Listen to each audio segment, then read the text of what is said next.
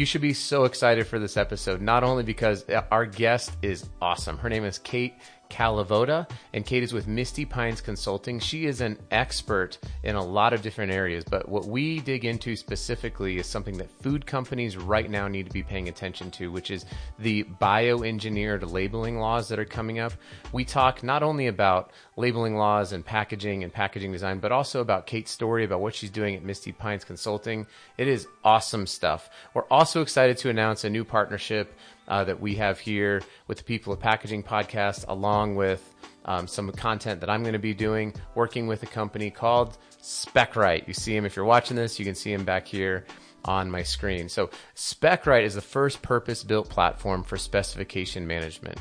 So if you are tired, and it is so cumbersome, of managing your specs in spreadsheets, PDFs, relying on suppliers to do it for you. When I worked for a packaging manufacturer, we constantly had people reaching out. Hey, can I get the specs for this? Can I get the specs for that? Why don't you just manage it yourself, right? You can learn how SpecRite can help you digitize and take control of your data to drive sustainability reporting, SKU rationalizations, and a whole lot more. You can go to specright.com/PKG to learn more. That's SPECRIGHT.com/PKG. All right, let's get into this. I'm so excited for this partnership with SpecRite. I'm so excited for this episode with Kate. Kate is incredible. I'm so happy to know her, and you'll be excited to meet her too. Let's get going.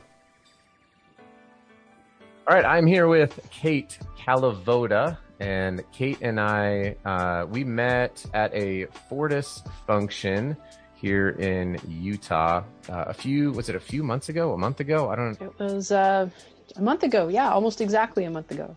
That's crazy. Almost exactly a month ago. Feels like a week. It does. It really honestly does. Yeah. And I've had a change in my career since then, but certainly still appreciate and value everything that Fortis does. And Kate did an awesome job presenting at a solutions summit. And we're going to get into that a little bit. But I really just want to get into the question on everyone's mind, which is, who the heck are you, Kate? So thanks for coming on the podcast. I appreciate it. Awesome. Thanks so much, Adam. This is really a pleasure, and appreciate you having me on. I've listened to some of your other podcasts, and you have had the most amazing cross-section of guests, people from all over the world even. I think I listened to an episode where you had someone from France, a packaging engineer. And so much talent and so many cool people. So yeah, happy to be on. Appreciate it. Yeah. And you're only going to add to that. I can guarantee it.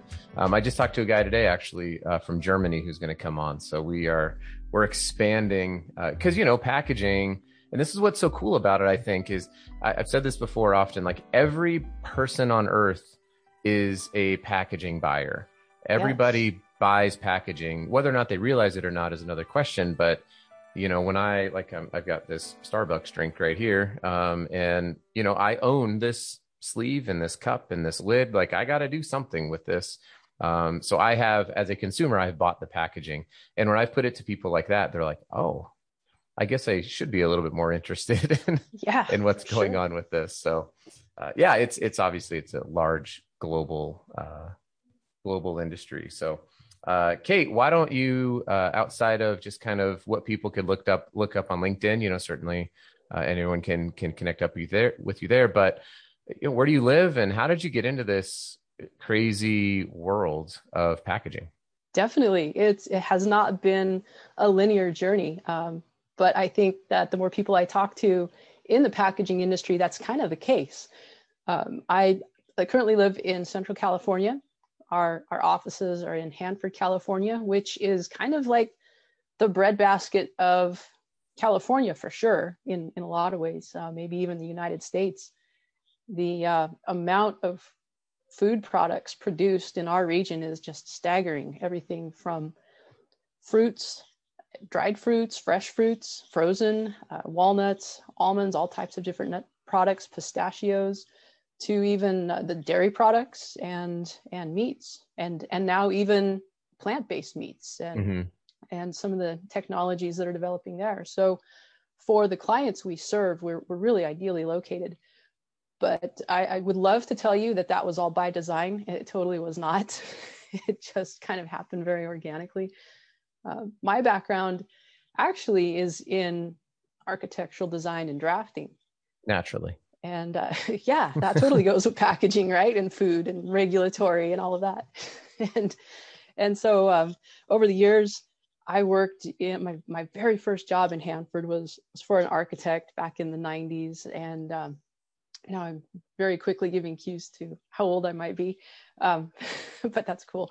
So in the early 90s, I worked with an architect, and there was a housing boom, and there would be like a subdivision, and I would help draft all the plans for that. And then that project would be done. And then he would call his buddy down the street, and he'd say, okay, I'm out of work, but so-and-so down the street's working on another subdivision. And so I would go there. Or sometimes I would work for architects and just clean out their storage room. It was just whatever work was there.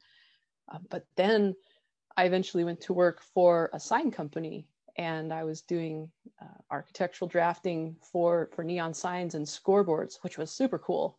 Awesome. We worked on FedEx Field for the team that formerly known as the Redskins.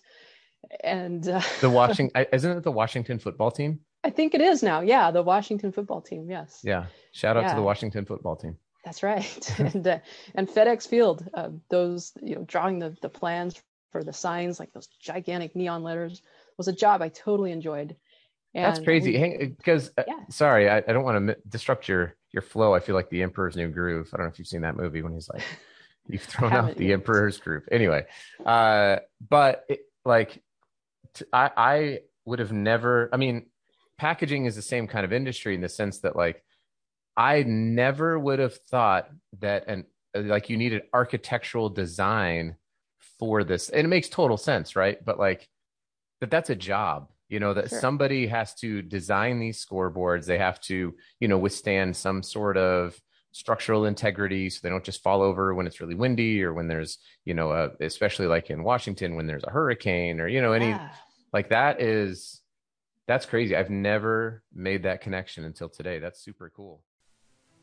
Let's take a quick break here from this episode and talk about SpecRite. Listen, as Kate was talking about her job and how there's all these weird jobs out there that maybe feel like you're kind of siloed, like nobody else really knows about what you're doing. We can really resonate with that in the packaging industry, right? Like you're always explaining yourself to people about what you do, and people are like, I don't really get it. But imagine this, your data feels the exact same way. When you kind of silo your data into a PDF, or you silo your data into a spreadsheet where only you can have access to it, your data gets lonely and it lacks the connectivity throughout the rest of the supply chain. SpecRite can help you change that. I want you to go to specrite.com/PKG. You can learn more about ways that they can help your brand. Don't make your data feel so lonely, right? Like help it make that connection, help bring it to life. Go to specrite.com and check it out. Let's jump back into this interview with Kate, shall we? Yeah, let's do it. So anyway, yeah, that's awesome that that was a thing that's on your resume. That's really cool. Yeah. And you're right. It all kind of does flow together. There's still structural types of considerations that go into play. And a lot of the jobs weren't quite as glamorous as some of the scoreboards and professional sports stadiums that we worked on. Some of them were just an Office Depot in Chandler, Arizona, or something like that. And so I'm drawing the connections to show how the sign's going to fit on the building, or how many rows of neon, back when they still use neon. Now it's all LED in the signs. Mm-hmm. But I turned into, at that time, and this is part of my personality, I become such a nerd. Whatever I delve into that is my career and focus at that moment, I want to learn everything I can about it and be the best that I can be in that particular arena. And so for me, going to a shopping center, my family and friends hated shopping with me, because I'm looking up as we're going in the entrance. I'm like, oh, wow, what kind of raceway did they use on that? Or I wonder how many rows of neon, or what the amperage is, or just, such a nerd. You've got to be insufferable right now in like Whole Foods. I can only imagine. Totally. Yes. I'm pulling all the packages off the shelf going, out of compliance. Kind of like that TV commercial where the chick's going, expired. the aunties at the house. I think it's a Geico commercial or something. Yeah. It's oh gosh, what was it? Yeah, it's something about ants. Yes. I don't remember. Anyway, I forget. Yeah, but I know I can visualize it. But yeah, so that's you when you're walking through a grocery aisle is, yeah, that I can only imagine that shopping, which would normally be maybe, like a 20-minute activity, is now like Kate's lost in her own world of like wondering, like, why is Kate still in the prune aisle? She's been in there for an hour. Yes. And it's not because I have a digestive need. It's because I'm looking at the packaging. Yes, totally. Right, right. That's awesome. Yes. No, my family is like, let's just do Instacart so we don't have to go to the store. But No yeah, doubt. so definitely going from the sign company, that actually probably would have been my career for the rest of my life. I worked for a fairly small company. We had a local office in Fresno, California, and I loved the people that I worked with. I loved my job, but I ended up getting really sick, and I developed Lyme disease. I was bitten by a tick actually many years prior and didn't even Mm, realize it. I remember having some symptoms like the flu for a few days and then got better. And then years later, it came in and it just absolutely leveled me. And so I ended up having to resign from that job, which was horrible. In fact, my first letter of resignation was denied. My boss was like, no, you can't leave. And we tried, but at that time, work from home in the early, late 90s, early 2000s was not as feasible as it is now. right. And I just really needed some downtime to recover. And so a year into to recovering at home, there was one day a knock on the door, and it was a guy, a cowboy that lived across the road. We lived out in the country. My husband and kids and I had a bunch of horses. Well, I still have horses at the time, but we had a breeding ranch. And so this cowboy comes over, knocks on the door, and he's like, "Hey, I understand you do like some kind of graphic design stuff," which I did. That's part of my skill set. Besides the very technical drawing, we also at the sign company we do a lot of color renderings and a lot of pre-engineering work, like the actual design work. How is this going to look? How do we want this to look? Design strategy. So I said, yeah, I can do some design. And he said, well, I just won this thing called The World's Greatest Horseman, and I need to create some magazine ads. I wondered if you'd have time to help. And I was starting to get really, really bored. Just this whole recovery thing was miserable for me because I am pretty intense and high energy and need something to dive into. So I said, sure. And that was my first freelance gig. And Mm, so from there, I developed a freelance design business. And I designed everything from letterhead and business cards to some signage on the side. I kind of developed, I had at that point done photography more as a hobby. I developed that as an employable skill to add to the design. Sometimes for the different associations, show associations that I started working with, they needed photos of their horses for their show or something like that. So right. just kind of ran with it. And along the way, so there were uh, horse show ads. There's all these other things going on, letterhead, professional branding. I started working with companies that needed packaging. And then eventually I was able to land a client that was they became my full-time client, almost my sole client. I would keep a couple of little side jobs, but their sole need was for a packaging designer. And it was funny, the description, the job description for what they were looking for from a service provider, it was strictly about the design of the packaging and working with the printers to make sure that the artwork was set up in a way that it was going to have the best outcome on press. It's separated based on the number of colors that they're using, or whether it's rotogravure or flexo or whatever it is. And I thought, well, that piece of cake, I can do that. I've been doing that for a while.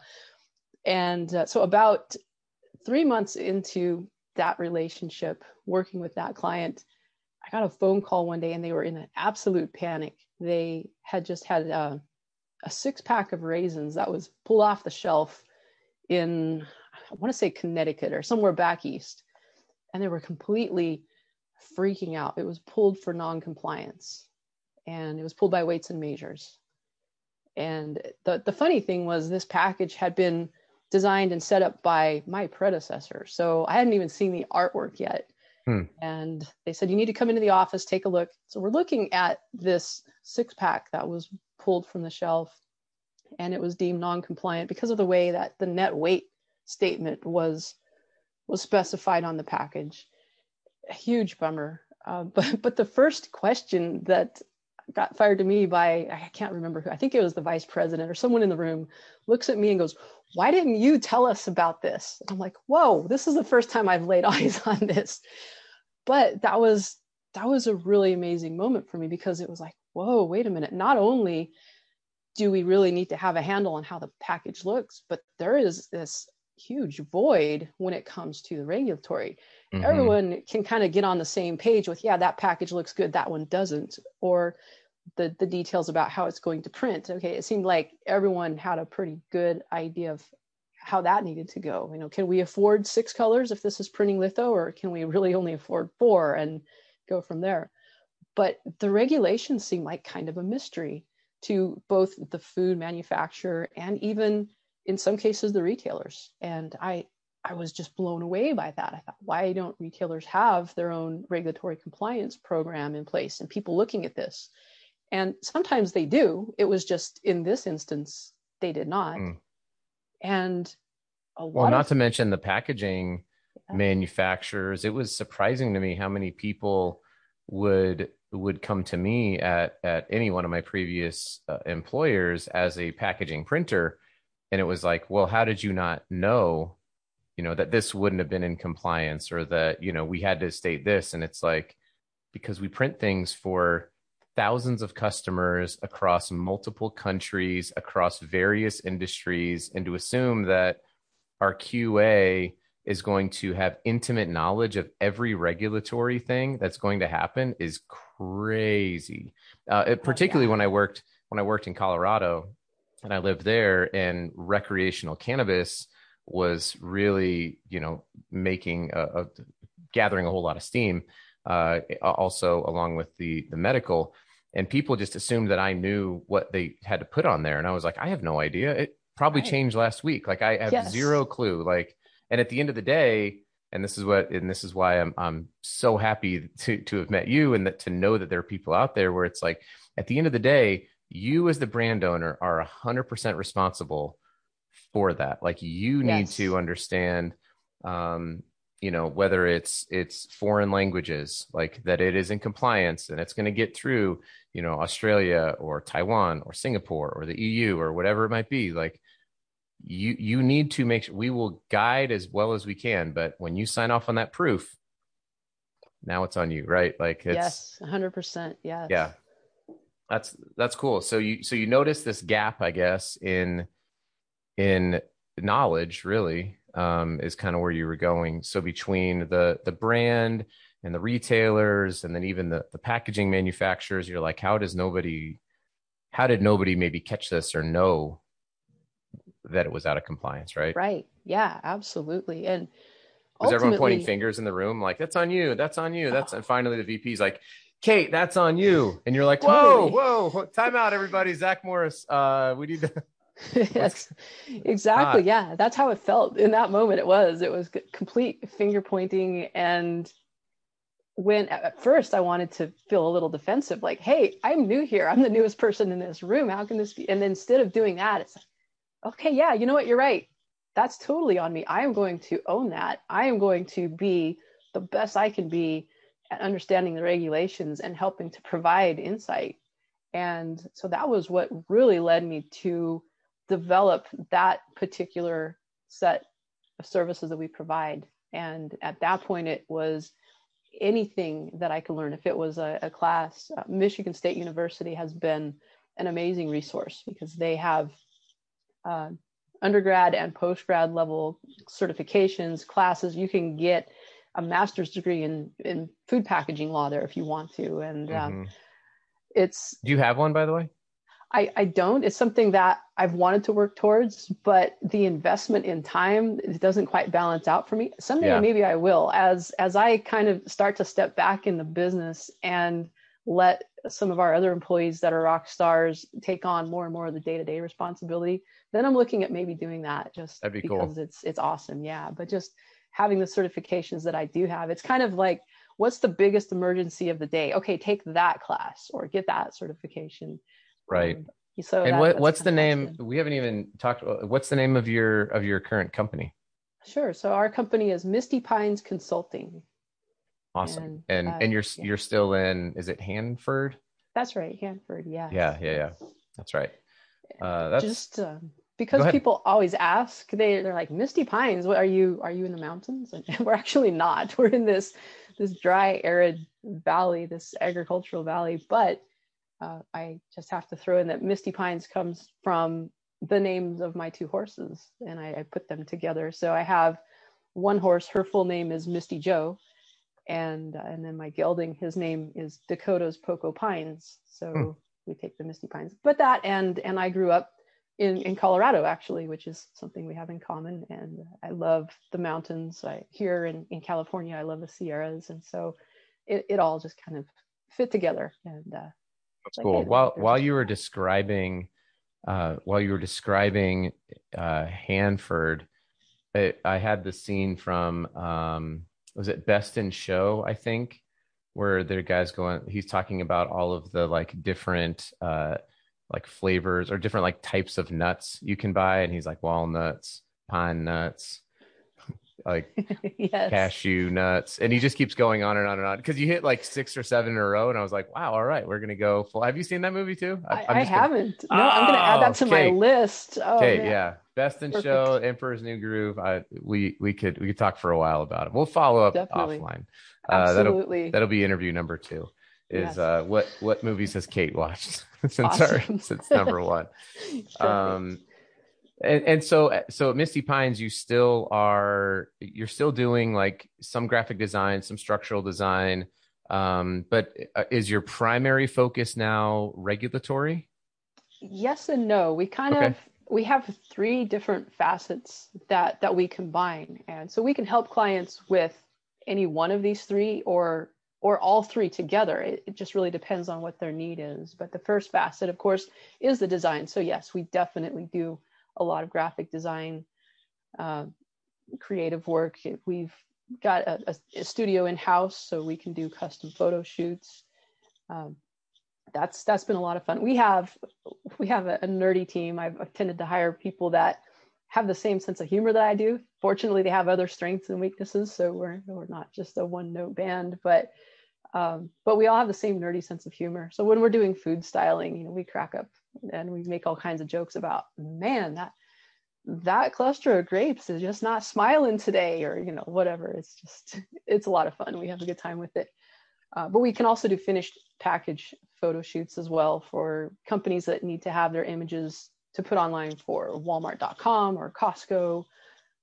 So Yeah. we're well versed in that criteria of the big box retailers. So we've got the creative aspect, and then the second facet of what we provide is, in fact, yes, the regulatory, and we specialize in U.S. and Canada regulations.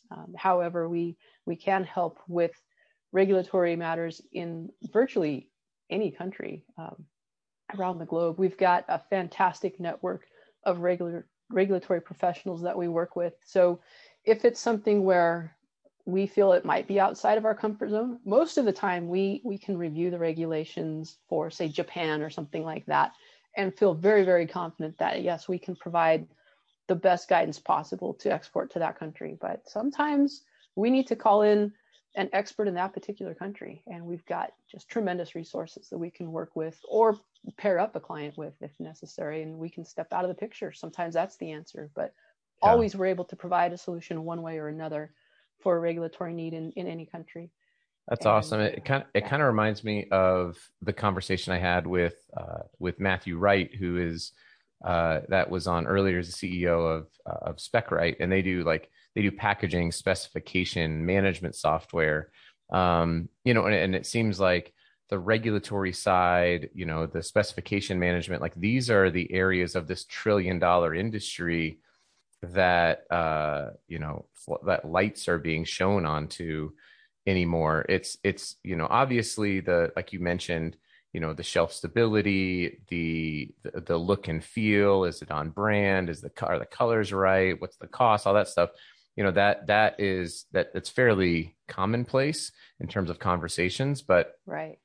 understanding how to manage and track your compliance, your regulatory, your specifications, these sorts of things, I think have become not only critical, I would say mandatory, especially as laws are sort of on always changing. And you did a good job, and I kind of want to get into this. You did a good job of outlining how the law was it Vermont? That like Vermont passed a law, I think it was. I'm going to be going off of memory here, but a state passes a law that the federal government had to step in and say, well, now this has to be a federal law.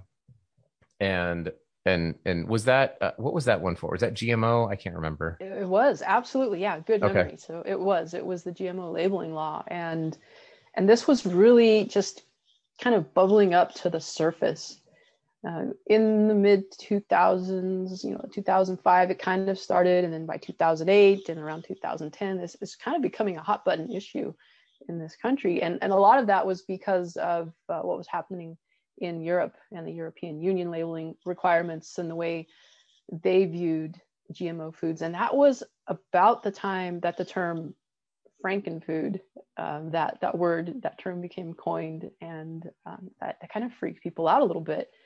So people decided that they kind of wanted to know if there were GMOs, or what the USDA calls bioengineered.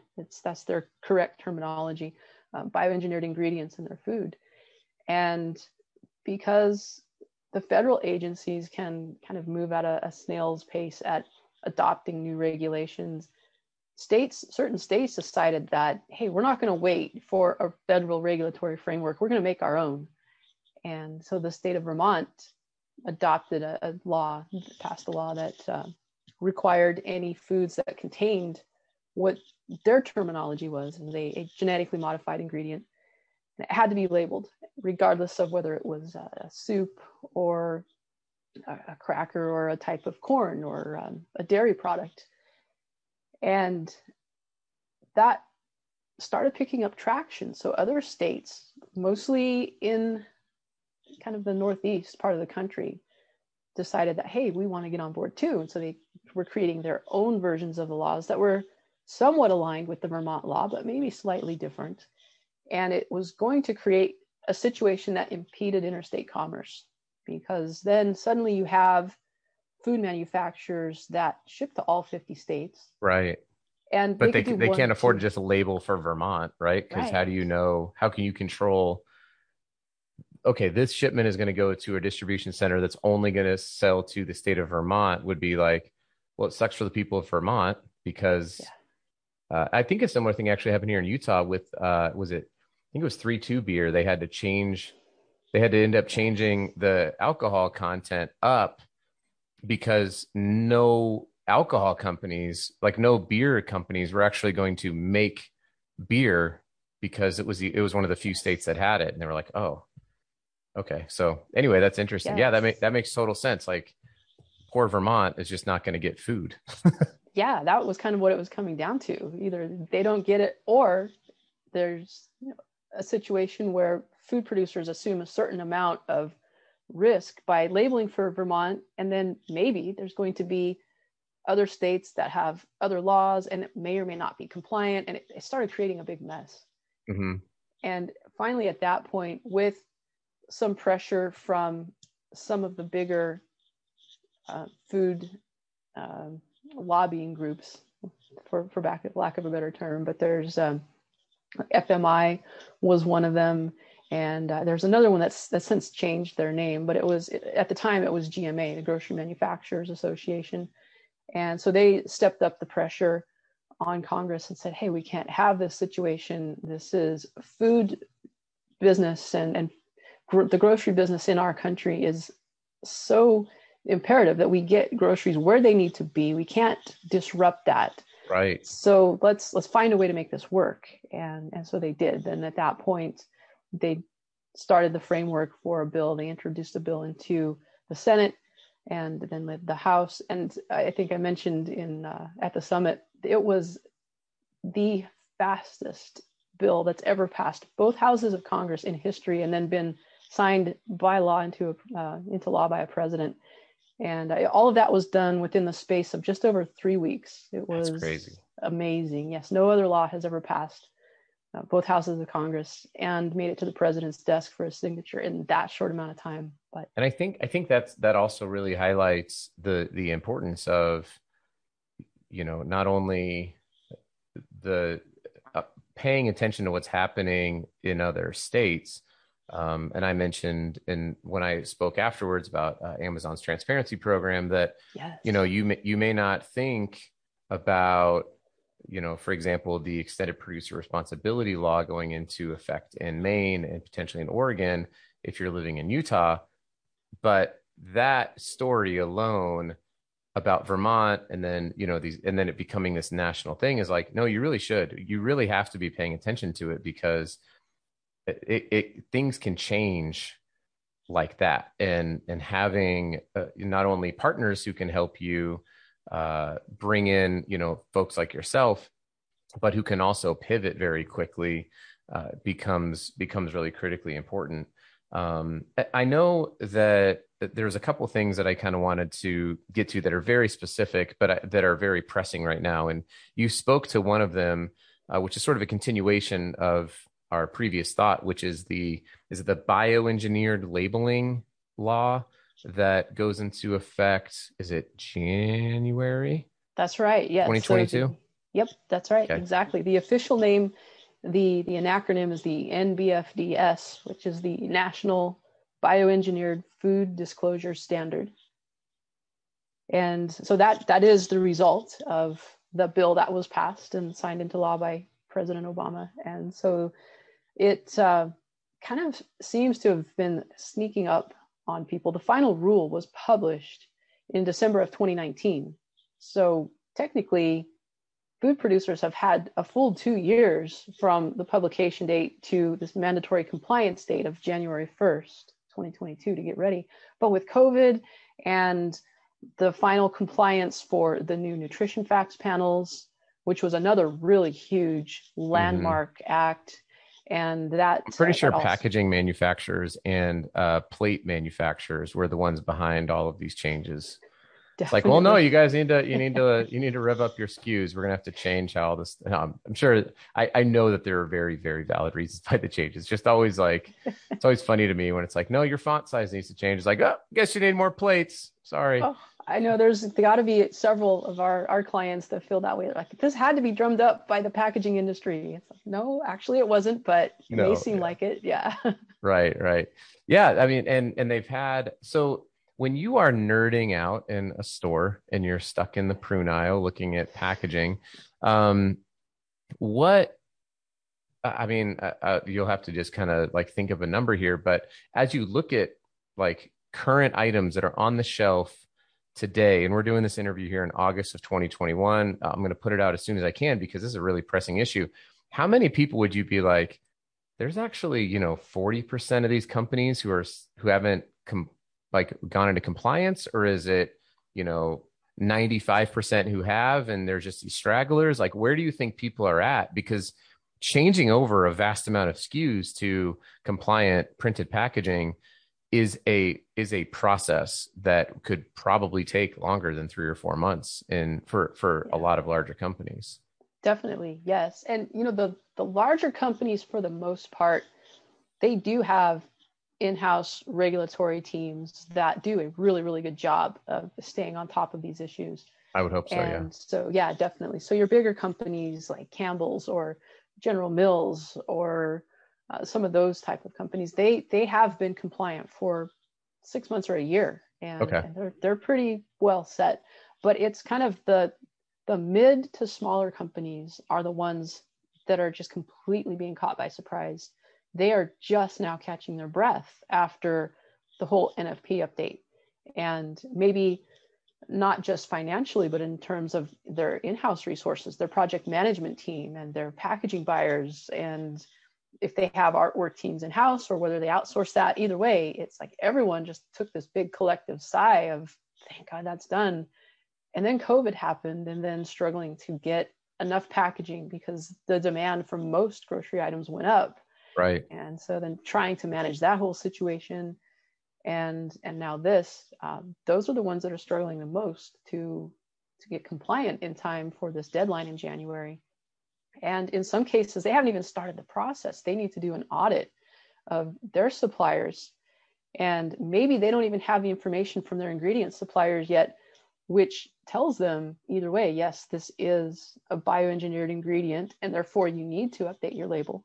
Or no, it's not, we're all good, we don't have to update the label. Now from here, we just have to keep records in accordance with BRC and the regulations set forth in the NBFDS, all of that. So those are the ones that they just feel so overwhelmed. They don't even know if they need new packaging yet or not. And that's a tough place to be.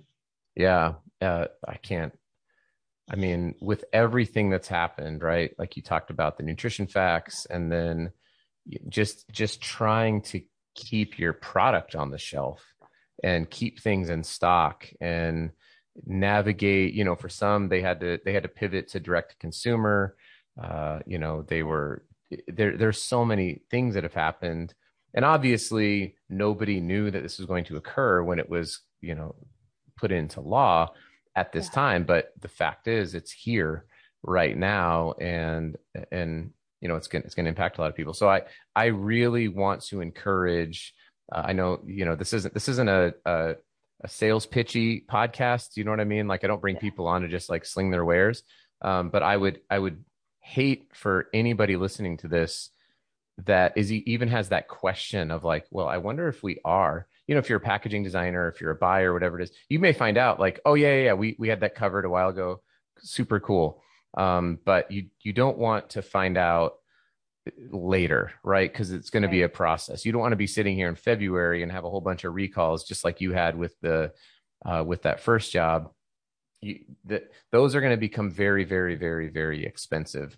And I think especially for a small and medium sized company, can put you out of business. I mean, it's not like this is an insignificant thing. So, I really want to encourage people, especially on this issue, to please, Kate's contact information will be in the show notes. But please reach out to Kate and her team at Misty Pines if you even have any questions about it. Kate's super helpful, and I'm speaking for you, by the way.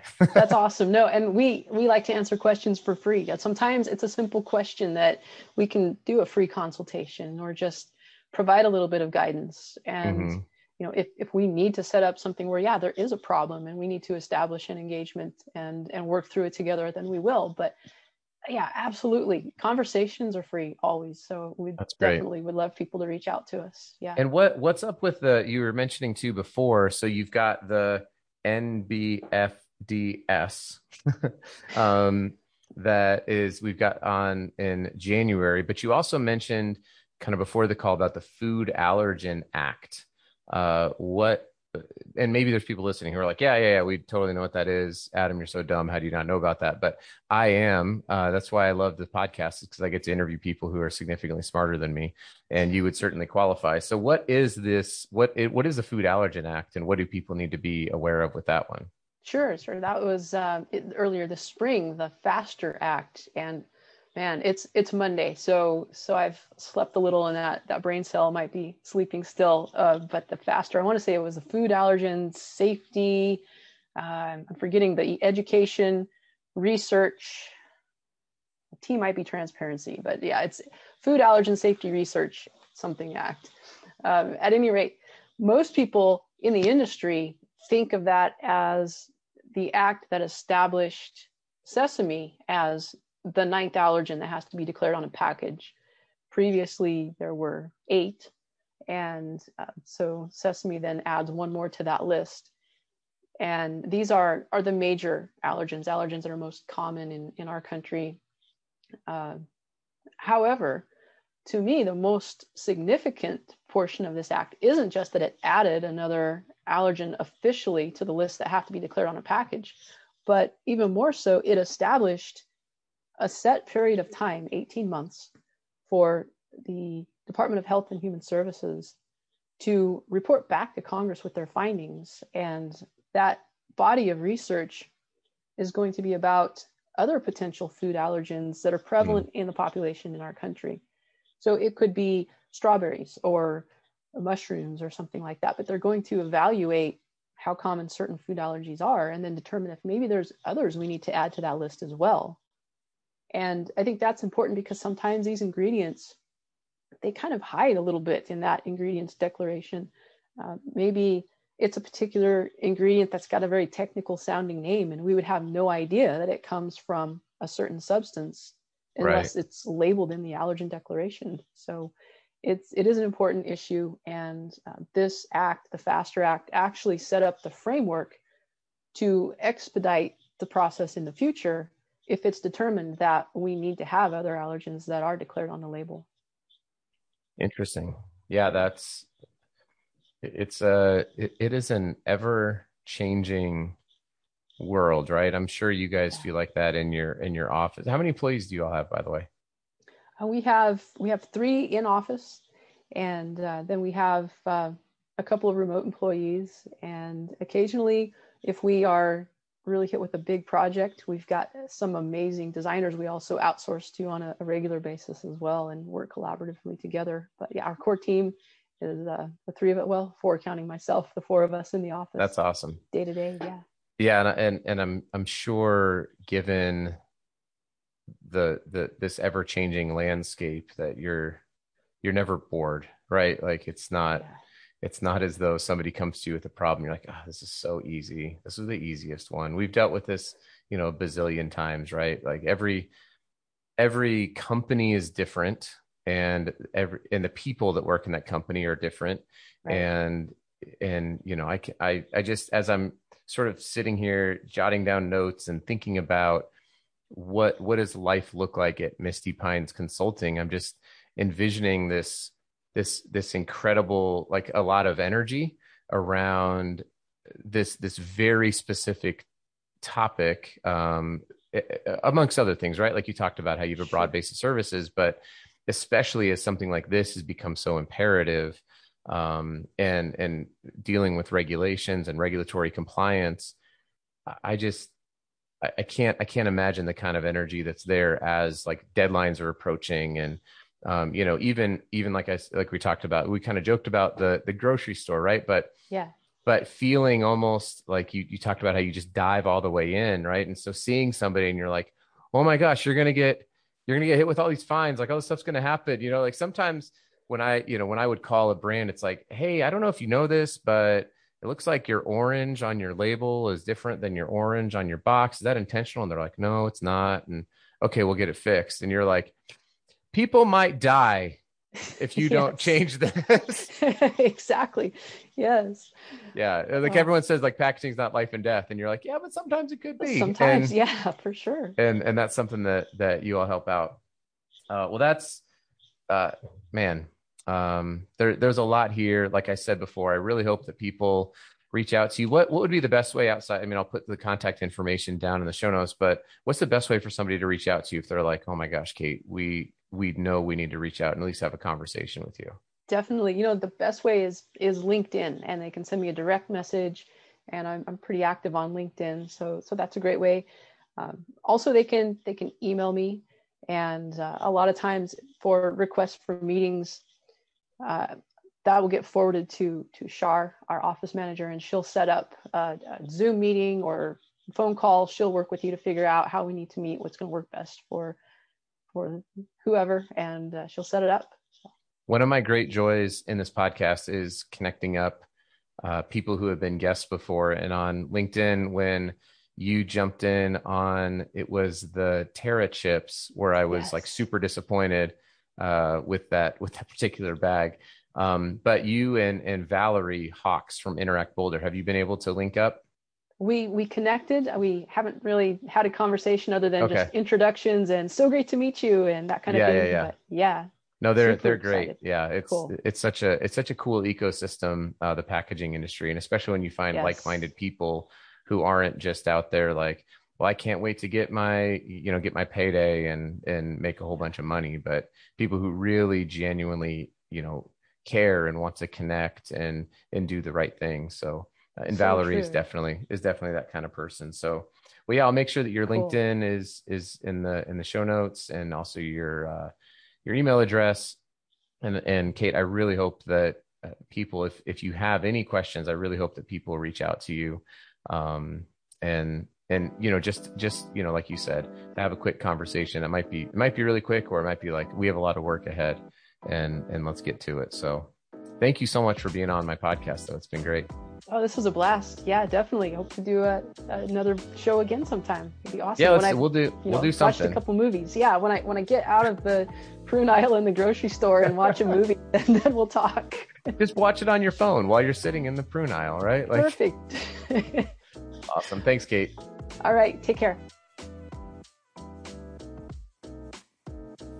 Well, that'll do it for another episode of the People of Packaging podcast, sponsored and brought to you by SpecRite. Please remember to go to specrite.com/PKG to learn more about ways SpecRite can serve your brand.